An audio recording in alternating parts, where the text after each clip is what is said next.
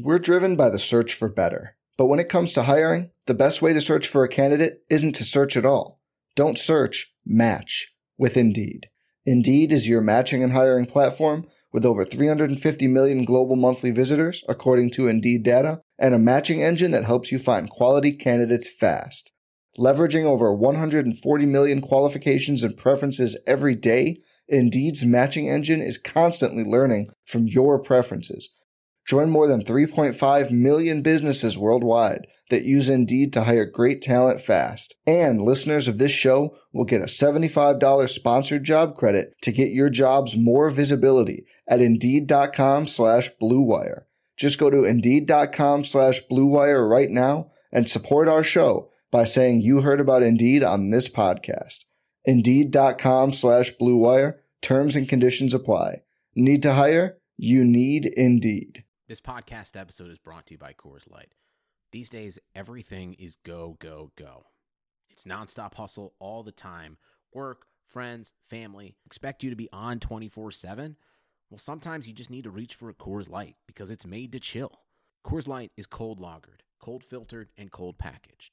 It's as crisp and refreshing as the Colorado Rockies. It is literally made to chill. Coors Light is the one I choose when I need to unwind. So when you want to hit reset, reach for the beer that's made to chill. Get Coors Light in the new look delivered straight to your door with Drizzly or Instacart. Celebrate responsibly. Coors Brewing Company, Golden, Colorado. What's up, y'all? It's Drewski, and I've teamed up with Mountain Dew to produce a hilarious new basketball podcast called The Dew Zone with Drewski. Learn the backstories of your favorite ballers and celebrities like Jamal Murray. Did you have like a favorite team? Was it the Raptors at the time or no? Was the Raptors even started around that time? Come on, bro. I ain't that old, fam. You talking like I was 50. Taylor Rooks, Asia Wilson, and many more. You won't want to miss this. Listen to The Dew Zone with Drewski on Apple Podcasts, Spotify, and wherever you listen to podcasts.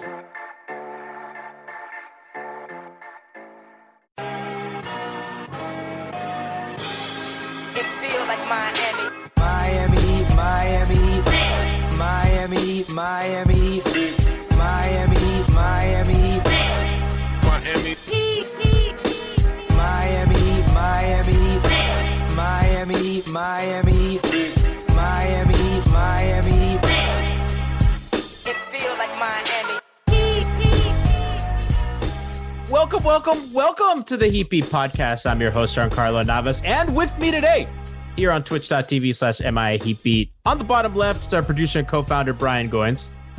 Good evening, guys. Good evening, Brian. Brian, you've been on a couple shows lately. It's nice when you're participating. Is it? Yeah, it is. It's nice. I like you around. Brian, you and I are the co-founders. Brian, you and I started this 8 years ago on an iPad making bad jokes about the Heat. And look where we are now. We're producing. Still making bad jokes about the Heat. Oh, yeah, no, Strange. listen. That voice that you heard is our guest for today, the legendary Will Manso. Will, thank you for coming on. Hey, guys. Local legend.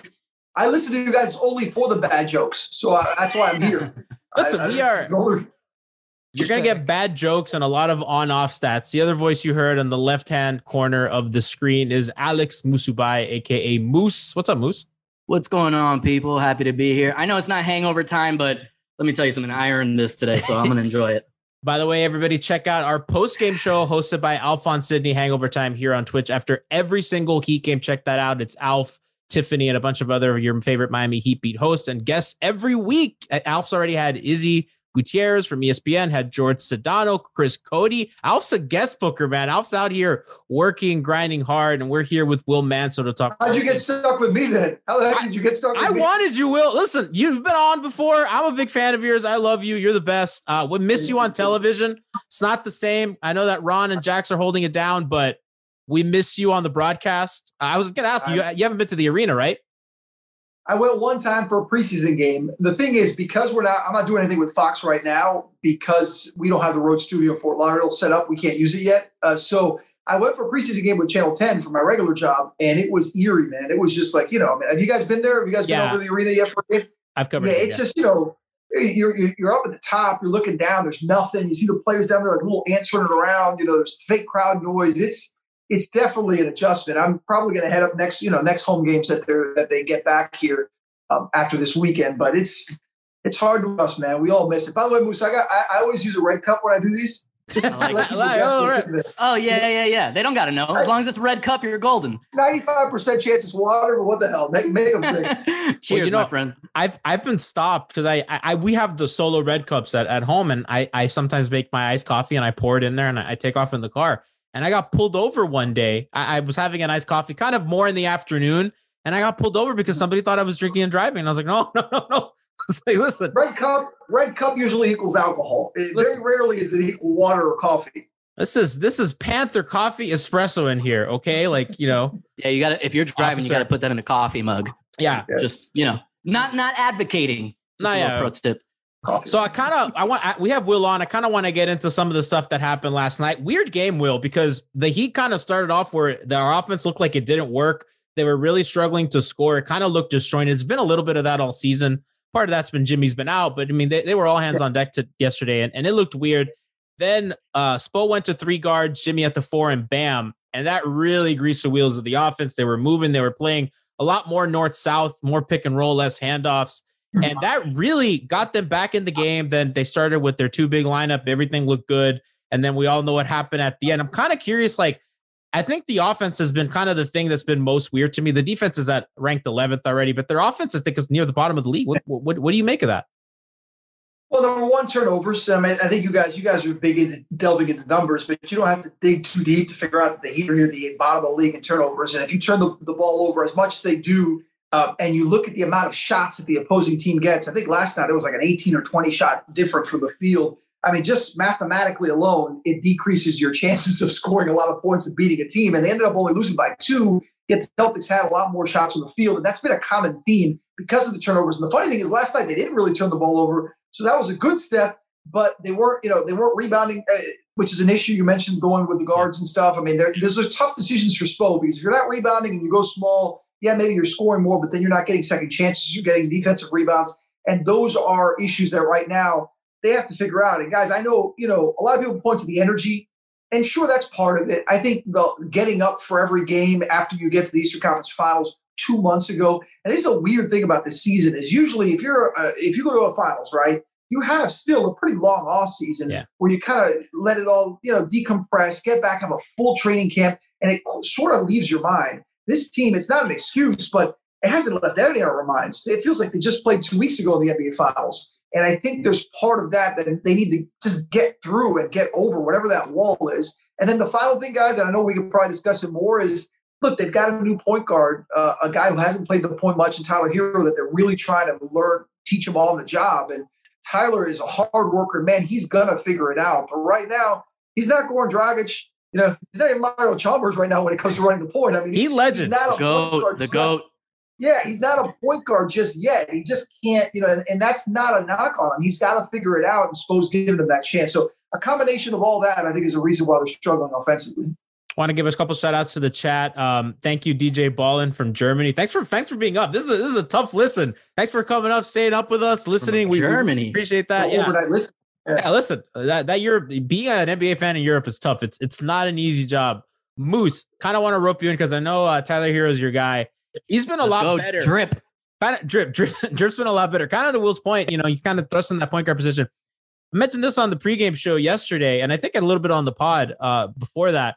He's I think he's in the 95th percentile as a pick and roll ball handler, which has jumped dramatically up from the start. I think he's gotten a lot better in that role. He's not the quickest guy, right? But I think his shooting allows him separation, and I think he's really smart and patient. He's as a passer, I think he's much improved. I don't think the point guard stuff's a problem. I think they're committed to playing him, but I think it's more of they don't have elite shooting right now. Like Tyler is shooting, I think, in the low 30s.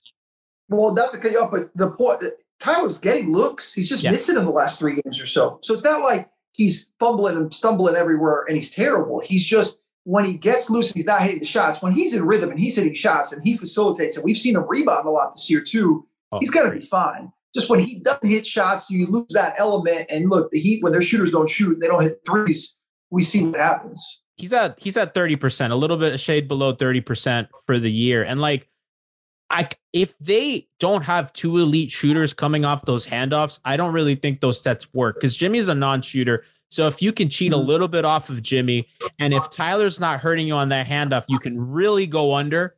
And once you go under on Tyler, that becomes really difficult for him and he's not, he's obviously the wingspan and stuff is overstated, but like if he's not shooting at an elite level, and I know Duncan has the percentages look good, but it has been streaky because he'll make his first 3 and then he'll miss 5 and then he'll get the 4-point play at another. So I don't know, Moose, what do you think? Like, I feel like it's been really weird.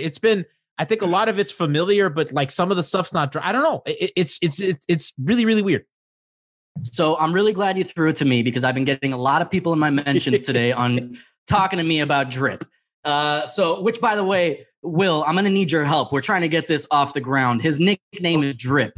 Anytime he's on fire, he's Drip Drop. So if you could drop that in there sometime. We've tried this before. I could drop it in the highlights. Tyler Herro with the drip. Let's go. I love it. If you can give me that, that's a Christmas in January. We're moving. Will, we tried this before. Are you aware of the whole Justice Better movement? Of course. Yeah, I remember. Thank you, Eric. Eric Reed. You got it on air with Eric. Eric, listen. Justice knew about it. Yeah, so you guys succeeded.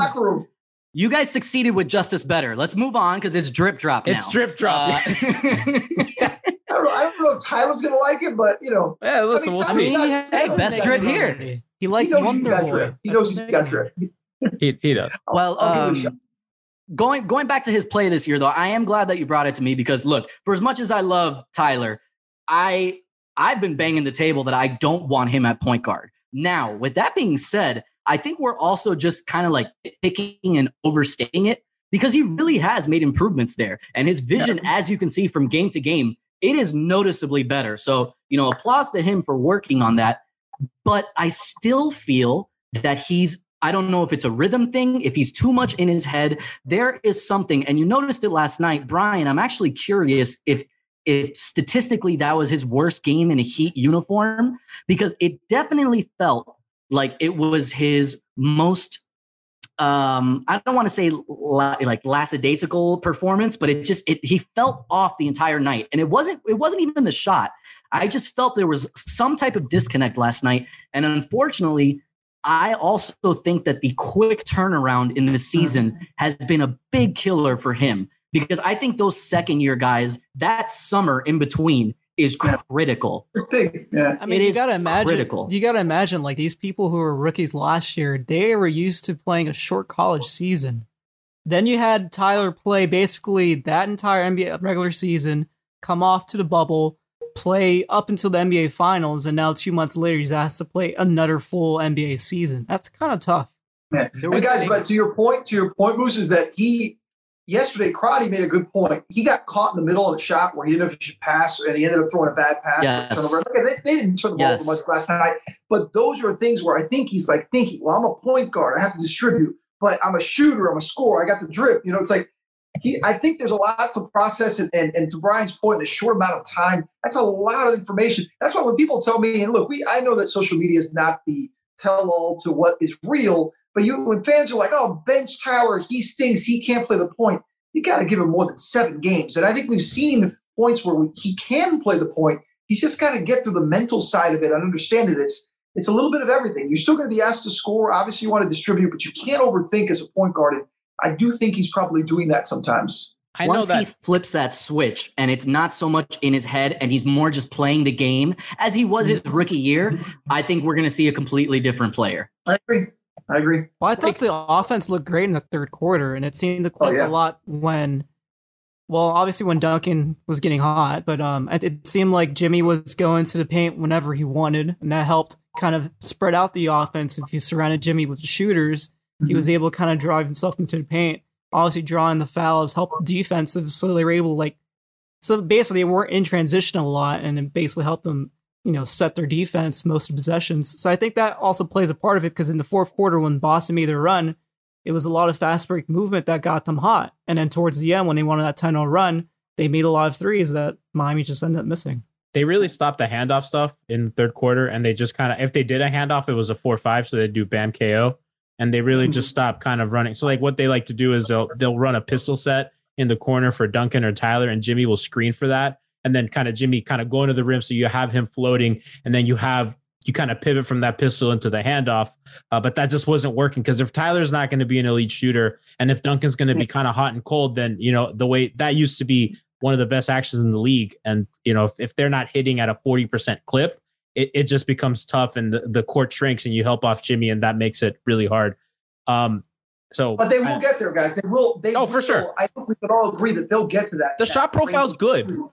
They're good players. The shot profile's good. I kind of wanted to touch a little bit on I don't think the high end of this team is going to be Tyler playing point guard, because I think if they're going to be good, it's going to be with Dragic, Tyler, plus Jimmy, plus what other wing they either acquire or play. Because I don't think Jimmy's going to be the answer at the 4, and I don't think KO is going to be the long game answer at the 5, right? So it's going to be Bam, Jimmy at the 3, not the 4, plus Goran, plus Tyler. So Tyler's not going to be the point guard in the playoffs when that stuff matters. But I think kind of similar to how Phoenix did with Devin Booker, you kind of give him those reps on ball to kind of grow him as a passer and as a playmaker, kind of a trial by fire. And then when you get a guy like Chris Paul, he's a guy that can, destroy, a bent defense already. Now he has all the passing in his bag, and he's attacking, off an initial set. So that's Will, I don't know. I know you're a little more plugged into the organization than we are. Do you think that could be the kind of thinking that they're going? Yeah, look, I think not the Heat would ever use a season as development, because they want to win games. They don't want to be 3-4. They want to be 7-0. They don't play games thinking, oh, it's okay, we lost because we're developing someone. They really, truly have invested in Tyler to be a guy that can run the point. They feel that that's a role that he can really have success in, and you can't do it without playing it in games. But to your point, I also know that within the organization, Spo said it publicly and privately, they know they have Goran there.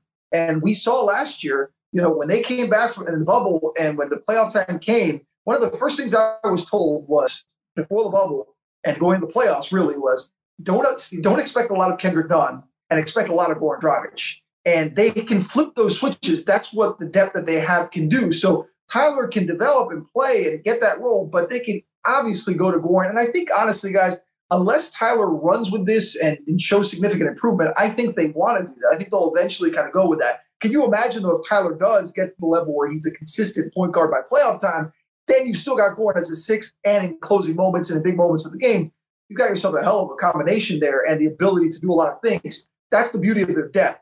But, yeah, I think within the organization, they know, look, they didn't bring Goran back to just sit in the sidelines. They brought Goran back for big moments. But in a long season, I think they want to try to see what they have in Tyler and can always go back to Goran. Will, to your point as well, with such a quick turnaround, what a great time to give Tyler these minutes and ease Goran back in. Obviously, my dog agrees as well. He agrees. Yeah, he agrees. Your dog agrees, which is all the most important thing. And I think that's it. Look, guys, there's another element too. We've already talked about the short off season. We already seen Jimmy limping around a little bit. He's got that ankle. It's definitely bothering him. Even though he says it's not a big deal, he's fine. It's bothering him. Is it the same ankle from the finals that was bothering him? Do we know? This is his right ankle, right? So, he's been hot. It's 3 separate times I've seen him at least this season already. 3 separate times where he's come up with it. Last night he did it again, and then he scored 26 points. He looked fine. Jimmy toughs it out and he gets the treatment, but that's just Jimmy. But when you look at Tyler's 20. Tyler, we talked about that short turnaround, but it's a much easier turnaround on a 20-year-old than a 30-something-year-old coming off a bad injury, the foot injury that Goran had, and playing a long career and the issues that Goran has had with his knees. Tyler can deal with this, and the shots will drop. I feel confident of that. I really think that it stinks because they're 3-4, and we all kind of get caught up in it. But I think in a month or two, you're going to be looking back and saying that was just a little funk at the beginning of the year. They're going to be rolling.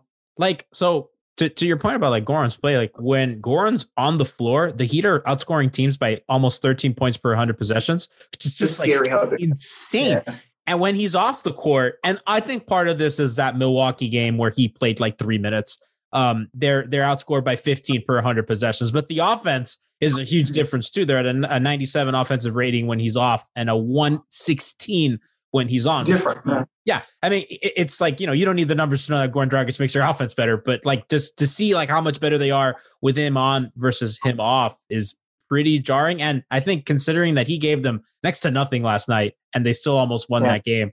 And listen, if Pritchard doesn't have a putback if Duncan and Bam don't crash into each other. I feel bad because like I thought Duncan did a good job of. So Will, I want you to hear my theory on this. Duncan did a really good job of staying in front of Marcus Smart. And I think Bam didn't think he would stay in front of him. So Bam came to help a little earlier and they kind of bumped into each other. Left that little lane there open. Yeah. They got the stop, but. No, everybody was blamed. It's funny how everybody got blamed. Like I've heard people blame Bam, Duncan. Oh, it's a stupid exercise to blame anybody there. I mean, yeah, and the reality is, it's an issue where you make a decision. It's a communication issue. It's a guy where he's supposed to be. The bottom line is they left the guy open to the basket. A guy who's like 4 feet tall, open to hit the game-winning layup with a second left. I mean, it's just not good basketball. They know it. It sucks. But those are the things. Listen. If that happened in Game 6 of the Eastern Conference Finals last year, it's a whole different story. Bam makes the block. Bam makes the block for sure. Yeah, exactly. It happened in Game 7 of the regular season. These are things they'll correct, but they do have to, those are little things you have to figure out. They have to figure out. I'm not worried, Will. Like, I think some people are, and I think some fans are upset, and they're just people want to trade. And I imagine that they're going to either sign a guy in the buyout market or something. I think that they're a wing short. I think they're one wing short because, unfortunately, Mo Harkless just hasn't been their answer that they thought he would be. KZ's getting no minutes. I want to ask you, Will. I mean, we're big KZ Okpala fans here. I am too. It also, Will, what it feels like? It feels like, like the backup quarterback's always the most popular guy in town when the team's not doing well. And I know that they have that vacuum of power forward. And like KZ, when you see him, he stays in front of Giannis, that you have that preseason game against Toronto. I know he has some defensive miss. Like, do you know anything about how they feel about him internally? Because like, yes, we're obsessed with him. The answer is yes. But again, I haven't been around the team since last March. So, I don't know how he's progressed from March till now. But when I talked to some of the staff last year and even, before the season, before the pandemic stuff, obviously, they thought KZ was, I think you guys have read this, but it's been told to me. They thought KZ was a first-round pick, a lottery type pick. They felt he really had that talent. That's not just gossip that you heard like on Twitter or, blogs or whatever. They really felt that.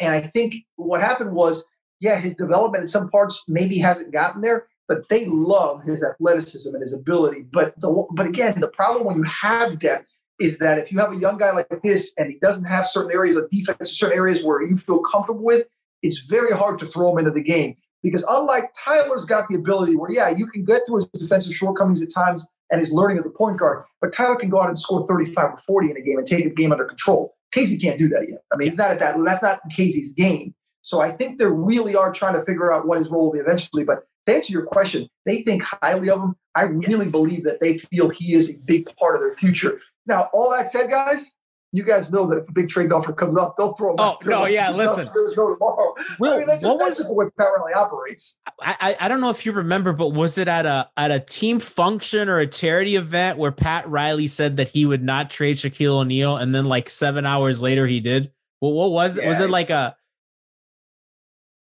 a team? I don't. You remember that? I don't remember what function. Oh, I remember the story. I don't remember what function. But listen, the one thing there's 20-something years of covering and knowing Pat Riley is that guy he'll trade family to get a win. He doesn't care. He'll trade your dog, man. If your dog keeps barking, he'll trade him.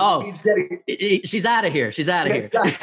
Somebody. So, I mean, that's just Riley. And I think that's what should give Heat fans some sort of, if there's anybody out there that's panicking, like you said, you're not panicking, nor should you be. But if there are Heat fans that are panicking or thinking this team isn't as good as last year, trust me, if Pat Riley sees that 30, 40 games in and that's the way it's going, he's going to make a move. They're going to figure out. And if they can get a superstar, we know that too. But I wouldn't get too caught up in the superstar thing right now. I'm just talking about just help on this roster at certain positions that we talked about for this season, not necessarily long-term like, whale, orca, whatever the heck you want to call it. Hey everybody, before we get into today's pod, I wanted to talk to you a little bit about Blue Wire Hustle, a brand new program where you can host your very own podcast here on Blue Wire. Hustle was created to give everyone the opportunity to take your podcast to the next level.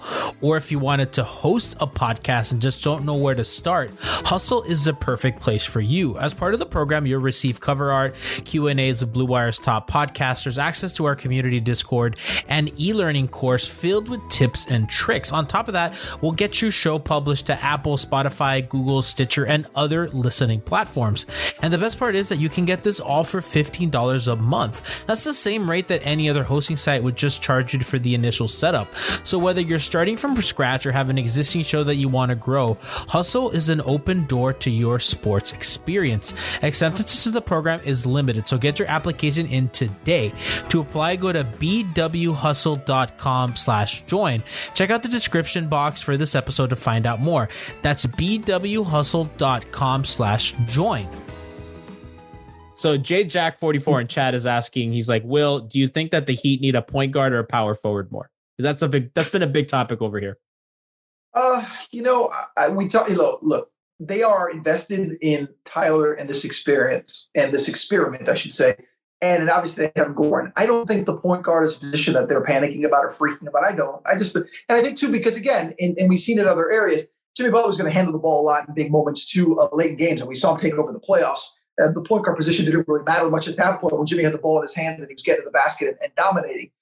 I think your point on Mo Harkless, look, I've never met Mo. Again, given the pandemic, it's so hard to talk about a guy you've never met or seen. Usually I see these guys in camp. I get to know them. I see them at practice, talk to coaches. I don't know anything about Mo Harkless other than what I had heard going into it. So I don't know why he has struggled. I don't know why he hasn't done the things that maybe they would expect and fans would expect.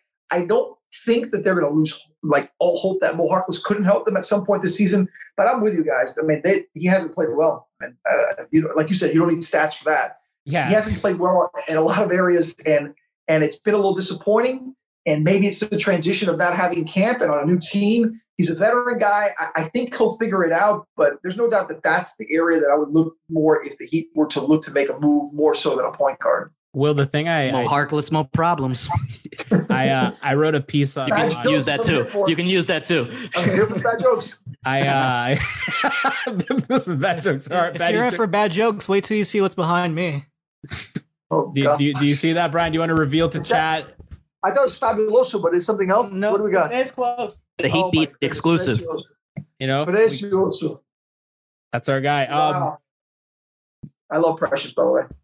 He's been terrific, and as a guy, like yesterday, they were having him switch on to Jason Tatum and Jaylen Brown, and like Will, like it's incredible how they continue. And I don't want to have another show where we'll talk about how great the Heat are at finding players in the margins as undrafted, but the idea of like they have a guy now who I'm down. Are you sure? I'm so here for that. Who can run a facsimile of Bam in terms of he can do the dribble handoff stuff really well, and he's a really really hard rim roller. He's Goran's new favorite buddy in pick and roll. I love that combo. Yeah. Oh my God, it's so good. And he switched. Like I thought we saw Spo in the beginning, didn't really trust Michael Beasley and Mario Chalmers in his first year as head coach. And he was always a little trepidatious of trusting young guys. He would kind of lean toward J.O. and Udonis and, kind of the veteran, even later Rashard Lewis. He always kind of trusted the veteran guys to trust, kind of letting Tyler even defend Jason Tatum, which I wasn't a big fan of the decision, but I understand kind of having Bam off ball to come help, but trusting Tyler in that role and then trusting Precious, a guy who has not had a training camp, who's played 7 games, to switch on to maybe the second best offensive player in the conference. They're going to have 48 minutes of a big who can switch. It's crazy. Yeah. And that is, the comparisons to Bam are obvious because, they made them number one. And number two is you see it, kind of when Bam was younger. And is it crazy to think that Precious looks more advanced in his game, in that type of game as a rookie than Bam did, which is nuts to think because Bam is Bam. And Bam, obviously, offensively, what he's become, but just even defensively, or like you said, on those, his ability near the basket, his ability to make smart plays, his hands, he's got great hands, and he just seems to get it. It's been a nice find. And I love him. I think the way they're using him is perfect. Like every night he gets like 7.6 rebounds, set nice screens. That ball movement you mentioned with Gordon has been great. I love that combination, the way those two work. It looks like they've been working for 3 months and they've only been together for, a month or so. So I think I like the way Spo has worked in with him and the things that he's doing. And I think he's just going to continue to improve. Bam loves him. I mean, you guys listen to those Zoom conferences with the Heat. I mean, Bam can't stop raving about this kid. And it's not lip service. I mean, he really sees him in practice, how big and how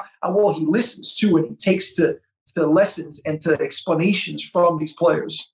like the thing with him also is they really have him playing in a very defined role. They're not asking him to do, and I think that's really good for a young player, especially given all the circumstances we talked about with no G League and everything. All right, Precious, listen, you're going to do this. We're going to run these handoff sets and you're going to screen really hard and you're going to dive to the rim. They don't really involve him in their more complicated sets, which I think is good. I think you want to treat the young guys carefully and good, and he's very good at his role. And I thought they tried a little bit. Let's try a little switching today. We're going to downsize. Let's try a little switching. And they made it simple. They weren't switching a lot of crazy off-ball stuff. They're like, we're going to switch these actions. And I think that kind of organization and structure for a young player is huge. Yeah. And I think you just said it, though. They are giving him a little bit more and trying to get different looks. And it'll only expand and expand. I think his role and the things they ask him to do will expand. It won't expand to the point, obviously, where he's going to be an offensive force. Precious is a work in progress offensively on what he can do, any kind of post moves or things like that. But running those, that two-man game and setting the screen and getting to the basket, throwing it down, and the things we've seen from him, if he could just do that all year, that's a hell of a rookie for a team that's a championship caliber team already. But he just won't be that. I think he's a good enough, great enough athlete, but a strong enough and smart enough guy to learn and get even better. And they'll trust him with more as the season goes on. So I love what they're doing with him. And again, it goes back to what you said. You don't want to sit here and say, the Heat are the best at developing young players and finding these guys. But they have found a guy that, as good as he was in college, you weren't sure with a short off season if he can help you. Well, guess what? He can help you. And he's helped them so far. And I think he'll only help them even more as the season goes on.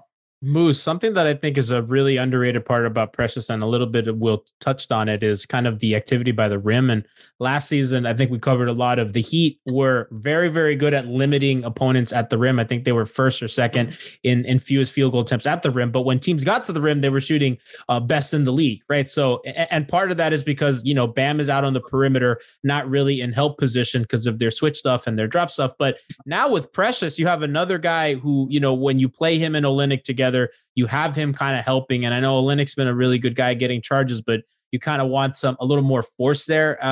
Moose, like I love that kind of most about it, that they have 48 minutes of rim protection. Listen, this was something that we were banging the table about during the playoff run. We noticed it. We see how effective Bam is, and we see the drop off when he's on the bench. So, not that Precious is there yet, but that's the goal with Precious, and that was the vision in drafting this kid. And Will, you were mentioning, it's funny how far along he looks on the offensive end compared to Bam's rookie year, because I don't know if enough people know this. Precious really picked up basketball late in life. That's why he stayed 2 years in college, and as well, which I think is helping him with the Heat. I can't say enough. I think actually working with Mike Miller those 2 years in Memphis, somebody that has been in Heat culture, Memphis may not be the biggest basketball powerhouse, but they are instituting some NBA level structure. Well, yeah, but now under Penny Hardaway, it's a little different. But they are putting in some NBA structure things. And I think that's really accelerated Precious being able to just come in here and hit the ground running. Your dog agrees again. Your dog, yeah. She's a big Heat fan. Yeah, she agrees. I agree too. No, I think, the bottom line is this. All the stuff that they said with Precious when they drafted him, which was like, hey, he fits our culture. And I remember the first night, that Zoom call with Precious when he got drafted, he was like, I know about the Heat culture. I remember he said, I watched them in the playoffs and I saw the way they play. And I said, that's the way I love to play and I want to play. I think part of it stems from him. It's not just like he got here and they sprinkle culture dust on him. And he's like, this guy, he came with that already in his mind. And that's a big reason why they drafted him, aside from his talent, obviously, is that they knew he was going to have that ability to buy into whatever. And the way they speak of him and the video you see of UD and Bam and Jimmy in his ear all the time and him just listening and taking it in, that's how you get better. I mean, that's how you learn. That's how you become sort of that Heat player, that Heat culture guy that I think he's already becoming at 7 games into his NBA career. So something I kind of want to bring up, kind of tie back to what we're talking about. So this year, the Heat are second in fewest attempts at the rim, and they're middle of the pack in percentage allowed, which that's going to be a huge, and I think that's their defense is at 11th. And I know that last year their defense struggled a lot, especially early on. Point guards were torching them every night. And even when they made the trade for Jay and Iguodala, it took them a little bit. It wasn't until the playoffs where they really found their footing. So the fact that the defense has been really solid so far, and it's kind of because the offense is going to come. Will those Goran and Jimmy and Tyler and Duncan and Bam are too good to not get this going? And the defense has, and their schedule has been kind of weird because Orlando's been playing really, really well. The Pelicans have been playing really, really well. I think Oklahoma City was one of the few gimme games. Boston, Milwaukee twice. I mean, that's yeah. If you look at their schedule, probably the easiest game that they played was the OKC game. OKC game, and they won by a lot. And they won by, and you got to think, look, if they go to Washington and they win by 20 points against a bad team. I mean, Bradley Beal would score a lot, but I mean, that's not a good team. And with Russell Westbrook now, but still, that's not a good team. That's the team you expect to win by double digits. And the Heat never make it easy. I think that's one thing we've learned. Even when they're good, they don't tend to make it easy. But I think they're in a position where they just got to get through this early season bumps. And look, playing Boston again Sunday will be tough, and some of the games that are coming up. And obviously, you look at the schedule. There's a lot of that you play a team twice, which is weird because it's so hard to beat a team 2 times in a row, a quality team. So I almost expect them to beat Boston on Sunday and split the way they did Milwaukee. So it's almost like when they play these teams like Brooklyn, they play back, double games coming up soon. It's like almost like you expect the split. It's very hard to expect the other team to win twice, to win that team win twice or for you to win twice. So it's a funky schedule. I think beating the bad teams will be very important. We've seen that from the Heat in the past. When they beat bad teams, that's their key to them because the times they've missed the playoffs in the last couple of years is when they don't beat bad teams. I mean, they sit there and struggle against the Knicks and all these terrible teams. Well, they did last year. I keep saying that. We forget that they lost to the Knicks and the Nets when the Nets weren't very good last year, back to back. And they ended their normal regular season losing to Charlotte quite emphatically. That game. They lost by 20 plus points. It was not pretty. They were leading in the set. They were leading going into halftime or something. They okay, we're winning.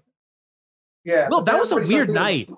I blame the pandemic. Everybody started thinking about the pandemic, and this could be it. How was that like? I haven't talked to anybody who had been there. What was that like? Because that was the night of Rudy Gobert, correct? Yes, that Rudy Gobert. I'll never forget. I was doing a live shot on the court for Channel 10, and it was crazy because my boss had said, "Hey, tied into the pandemic and potential, the COVID stuff." And back then we all thought like, I mean, come on, we're not going to shut down. We may have a week where things are weird. Like nobody knew that this was going to happen like this. I mean, just for us. I mean, us everyday people. So I remember turning around for my live shot, and they were wiping down the seats pregame. All the people that work on the court, and they were wiping the seats down with spraying and sanitizer. There was sanitizer everywhere, and that was remember they had changed the interview room where it was like a secondary interview room where the tables were further away, and it was all a little weird. And I had a family member. Lounge. Yeah, it was very, very. No, I missed my rooms to go live. Don't mess with it. I missed that. I was gonna say that thing looks comfy. It really does. That thing is comfy. Rooms to go doesn't give me that couch, but it's nice to sit in. It's a nice couch. I need that couch. But long story short, I remember having a family member at the game. They had never been to a Heat game, and I went down to see her, and I said, "Hey, is it cool, huh? Hey, this could be the last Heat game with fans in a while." And lo and behold, so when we finished and they sent out that release and the Rudy Gobert news came down, it was just eerie, man. Everybody was just like, how long is this going to last? And little do we know, 4 months later, in a bubble, they get back to work. Kind of curious, how hard was it to not have sports? And obviously your job is around sports. Like how hard was it just to not have sports around for that long? Let me tell you something, man. I did those 3 months. I did this. I was in my home and I set up a studio, and I had never heard of Zoom when this started. Call me a boomer. Had you guys heard of Zoom? We've been using Zoom for the pods for years, so we were very familiar. Will, I'm with you. I just found out about Zoom like yesterday. I'll be honest with you. Because in my line of work, what do I need Zoom for? Our job is to get to know players and interview them face to face, not Zoom. So I had to learn what Zoom was and how to use it. And I basically reached out to every single media relations person in town from every sport. I'm talking about Barry University to the Miami Heat and Miami Dolphins. Yeah, there you go. Everybody, like I said to everybody, hey, no story is a bad story. Pitch me whatever story you have. And then they started saying, hey, I got this guy who's doing this, and this guy is training at home. And I would do Zooms with these players, and and then the Heat made people available, the Dolphins did. And every day I would have a Zoom with somebody. And I literally filled 3 months of just Zooming with athletes, talking about their training, talking about the pandemic, talking about their families. And that's how we filled it, man. It was straight quit.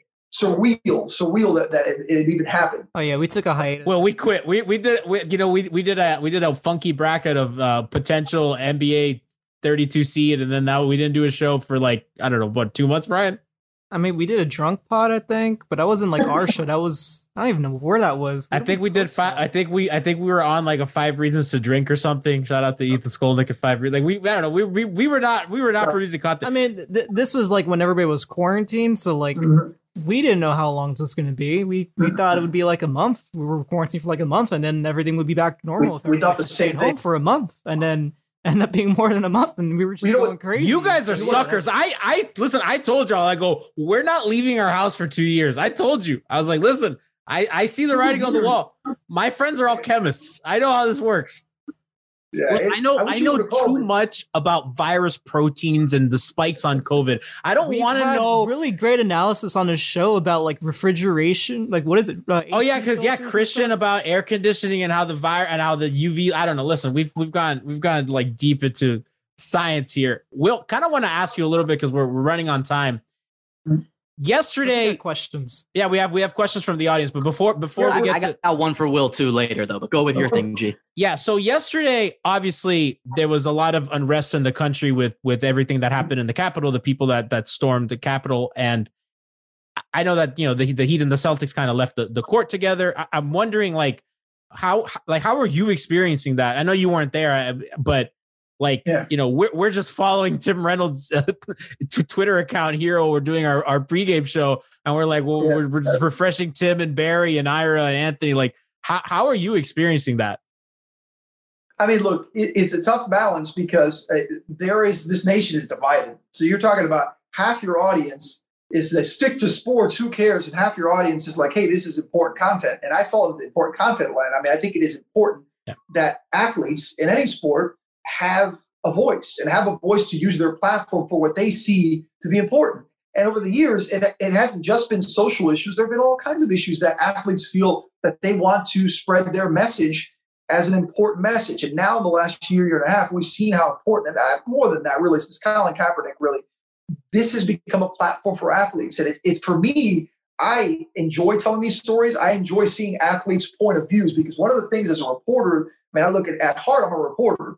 And I love telling stories, and I love meeting athletes and learning about them and learning their background, the things that they struggle with. I love Bam's story of his mom and the things we all know the story of the things he overcame. I love learning about things, players and how they grew up and what they grew up in. A big part, in particular the NBA, because it is mostly an African-American sport, is the Black community and understanding what these players went through and what they still go through, even though they're millionaires. It doesn't matter. It doesn't leave you. So to me, it's important to follow and it's important to hear the stories. And I don't think the stories should go away. But it's tough for us because let's face it, I'll tell these stories and I'll get emails and tweets and messages saying, screw you, stick to sports. What do you know? Fake news. I mean, you hear it all. No, listen, and your mind, you're just saying like, hey, man, I'm just trying to do my job. My job is to cover athletes. And believe it or not, athletes are not just sports. Athletes are not just dribbling and hitting and throwing. They are a lot more than that. So if I could tell a story on Bam's mom and the sacrifices she made, why can't I tell a story about social issues and racial issues and things that athletes of all, whether you're Latin culture, Hispanic, Black, whatever it may be, things that you've had to overcome because of the situation in our country. We love sports because they're theater of the human condition. We love these people. We grow to, the reason why we exist as media is to be a conduit between the athlete and the public. And we are storytellers to tell these people's stories. We're not just you look at Bam. I mean, I'll never forget, Will, when I was next to Hassan Whiteside in the locker room, I looked up and I was like, wow, we are not the same species. We are not made of the same material. And it's like, you see these people that are superhuman and there are these things that humanize. These are things that they care about, right? Like we all bleed the same, all that kind of cliche, same race stuff, same, species stuff. But for them, and we talked a little bit about the pregame. I feel bad for them because they're kind of looked upon, and Izzy Gutierrez talked about this as well in Hangover Time, that these NBA players and WNBA players and now, women's soccer players and all these athletes are looked on as kind of leaders. The politicians are acting like children and the athletes are the ones acting like adults. And Draymond is in talking at the podium after a basketball game, talking about, again, how police brutality, how white people are treated differently than Black and brown people. And it's like, at some point it has to be exhausting that these young men, because I mean, I'm 28 years old. Is Draymond my age? Like, you know what I mean? Like, Bam's 23. Bam's 23, and he ends every media session with, "Hey, Black Lives Matter, people." He says the same thing every time. That's a lot, Will. That's a lot for a 23-year-old man. That's a big burden to hold as a responsibility. So instead of saying, "Hey, shut up and play," how about saying, "Hey, man, that's impressive for a 23-year-old. I have my oldest is 14. I have a 13 and 5-year-old. I would hope that when they're 23, they have the mental capacity and the understanding of life issues to be able to stand up for things they believe in and take those risks instead of just shutting up and doing what they're supposed to do, what they're supposed to do." It's just, to me, it shows leadership and an incredible thing for Bam and these players. And you mentioned Draymond, all these players from all sports. So I'm fine with it, but let's face it, guys. There are people that are, yeah. Well, I mean, I used to get DMs a lot, and like, listen, I know, it's a different game. I'm doing a podcast, and you're representing Channel 10 and the Heat and all that stuff. But like, I'm pretty vocal on how I feel on things on my platform, on my podcast, and I get people, oftentimes respectful, like, "Hey, listen, I don't appreciate what you say about 45." And I have to be, I was like, "Listen, thank you for the comment, but I don't care. I don't know what to tell you. I'm not gonna, Brian and I worked very hard for this platform." Look, we've worked really hard just to get G to shut up about the Raptors. Yeah, listen, it's either this or Raptors suck. Will, your colleague, let me tell you something. I want to talk to you about your colleague, Clay Ferraro. What did Clay do? I have been rehabilitating because listen, I like the Raptors. I'm not going to lie. I like watching. I love Kyle Lowry. He's my favorite basketball player. I enjoy a Raptors game, okay? I don't tweet about it anymore because he Twitters mean to me whenever I talk about them. So I've just stopped. Rightfully so. That's it. Fine. Whatever. So brought it on yourself. I have been rehabilitating my image. I did the rah fan stuff during the finals. I was here screaming and ranting after every game, and I feel like I have rehabbed my image. We got into fights with the Laker fan base. Oh yeah, look, listen, I was out in forefront for Heat fans, and then I go on. Clay Ferraro was filling in. I don't know if it was for Ethan or Alex Dono on Onside Radio, and Clay. I haven't been on local radio in a while. It had been like a couple months. And my first moment in the public eye, Clay's like, "Hey, why are Raptors fans so sensitive?" And I was like, "Clay, I'm rehabbing. Don't ask me Raptors questions." Threw me to the fire, Will. Asking an alcoholic, "Do you want a drink?" Yeah. Weren't you on a Levitar local hour too? Right? I was on that. I do like to brag. I was on a Levitar local hour.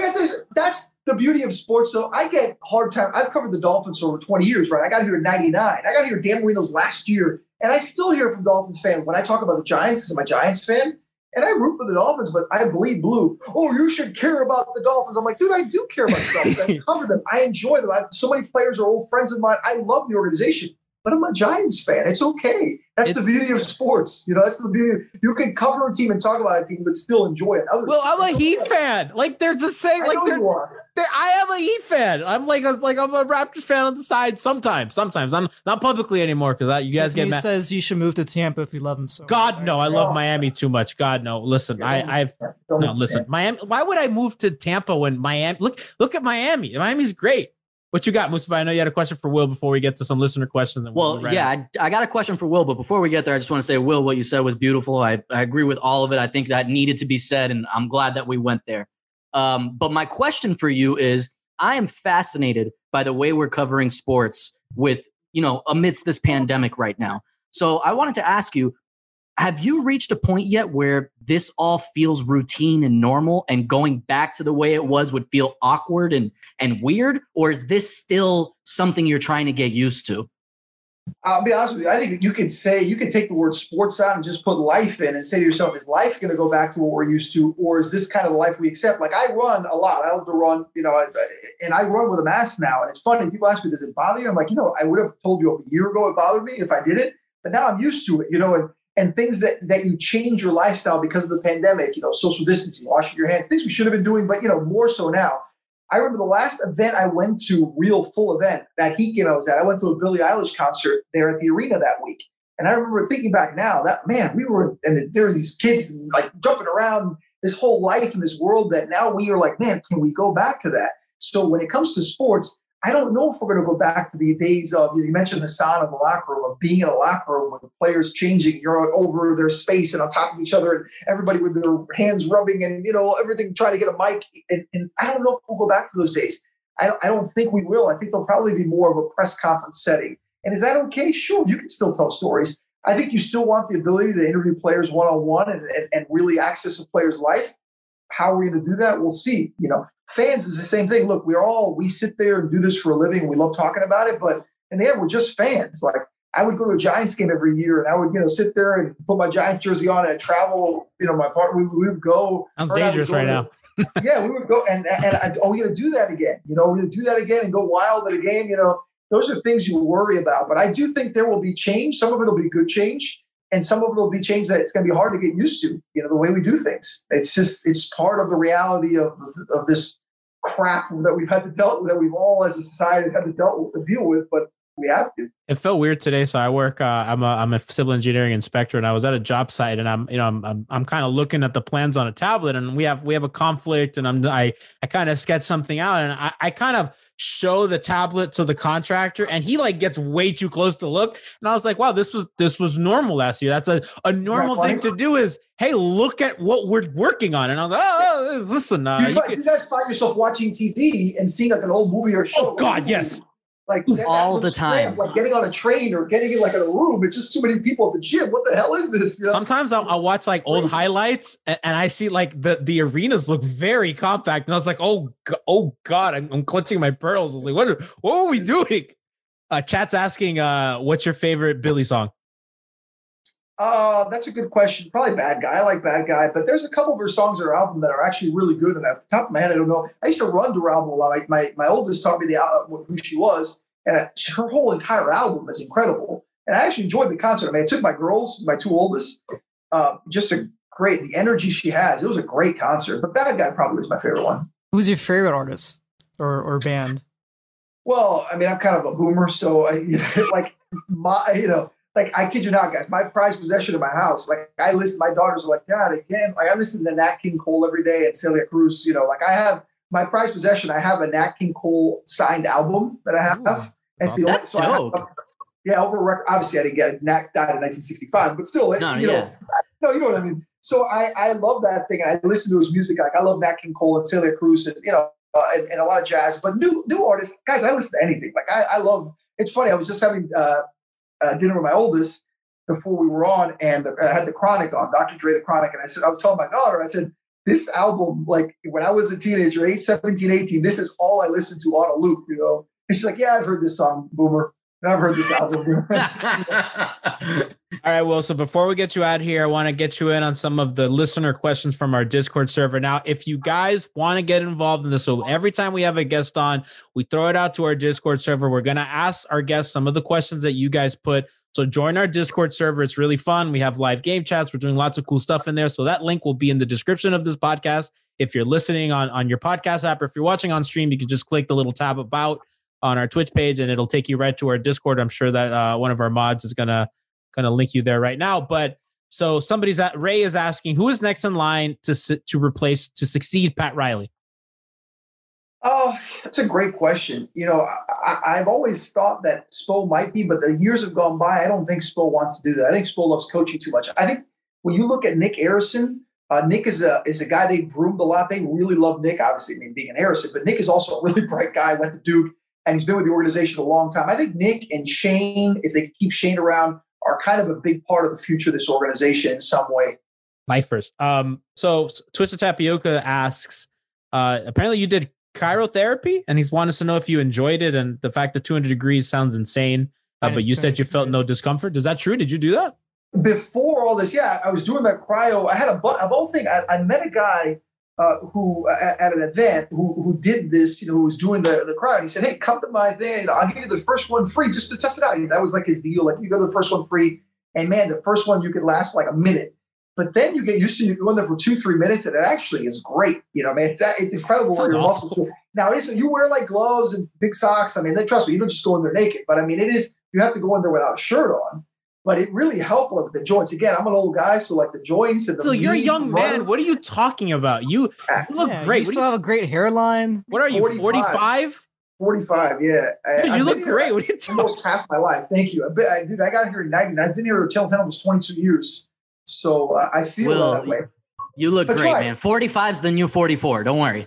That's what I always say. Well, you're not on. Listen, radio. I've always joked with my friends in radio. Radio ages you in a way that television doesn't. I don't know why, but like poor Zaslow is working these awful hours, and those morning hours are tough, man. Dude, Zaz used to do the post game. He'd be at the arena and then he'd do whatever 5 a.m. on the thing. I'm like, Tobin's the same way. Tobin works. Tobin.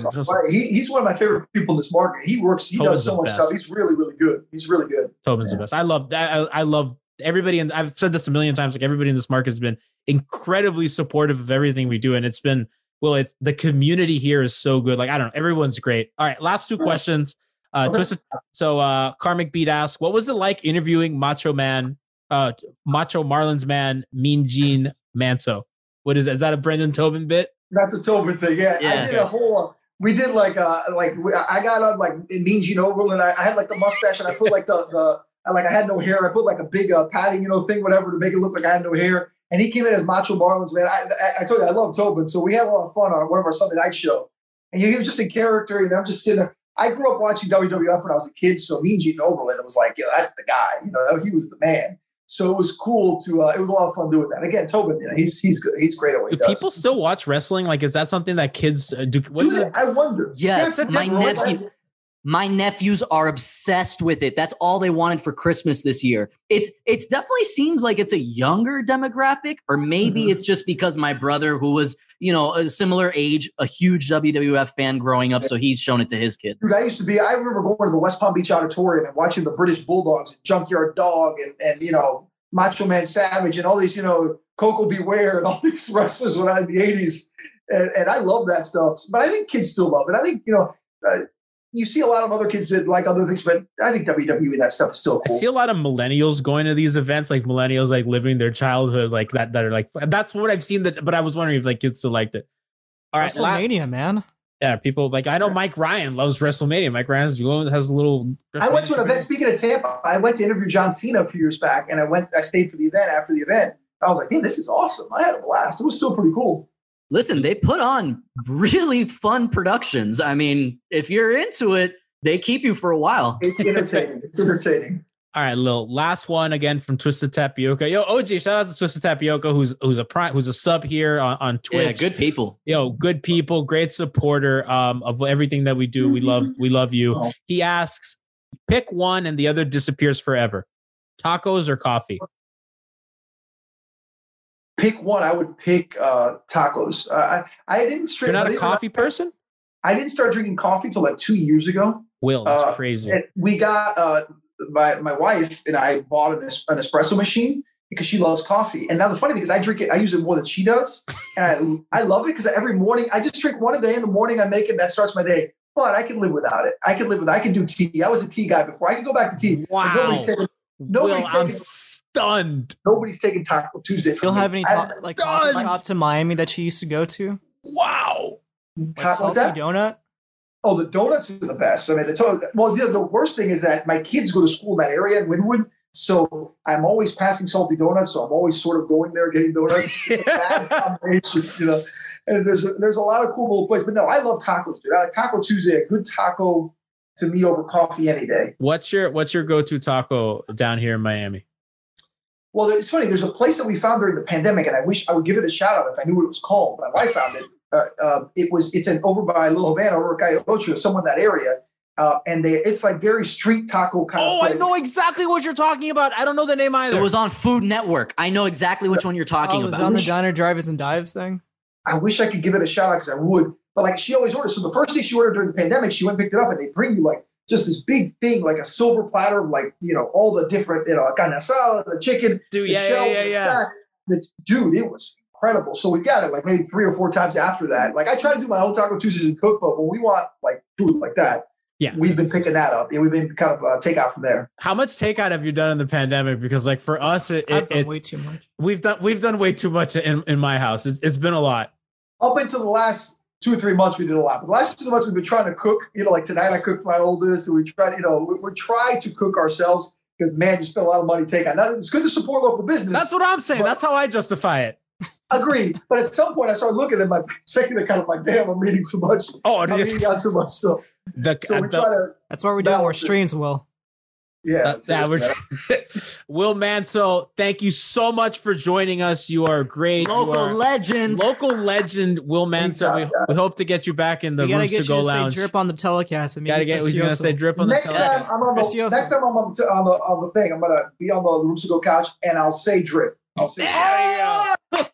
We will wait for a chat. Thank you so much for coming. Remember, right now, 8:30, we are going to go live with an episode of Light Skinned Opinions hosted by Alphonse Sidney, Christopher Maddox, and Parrish. That is Parrish Thompson. I forgot. I was going to call him Robert Parrish. Nailed the dismount, G. Nailed the dismount. I love Parrish, dude. Parrish is my guy. I've had beers with Parrish. Parrish is the best. Maddox, Alf, check them out. This is about right now. This is Light Skinned Opinions. It's a Black Opinions podcast, and Alf and the guys are going to talk about everything that's happening right now in our country, and you can't miss, as you hear on Heatbeat. Alf is one of the most thoughtful damn people in this market and really doing it right now. So you want to check that out. Thanks again to Will Manso. Check out our pregame show on, when do they play again?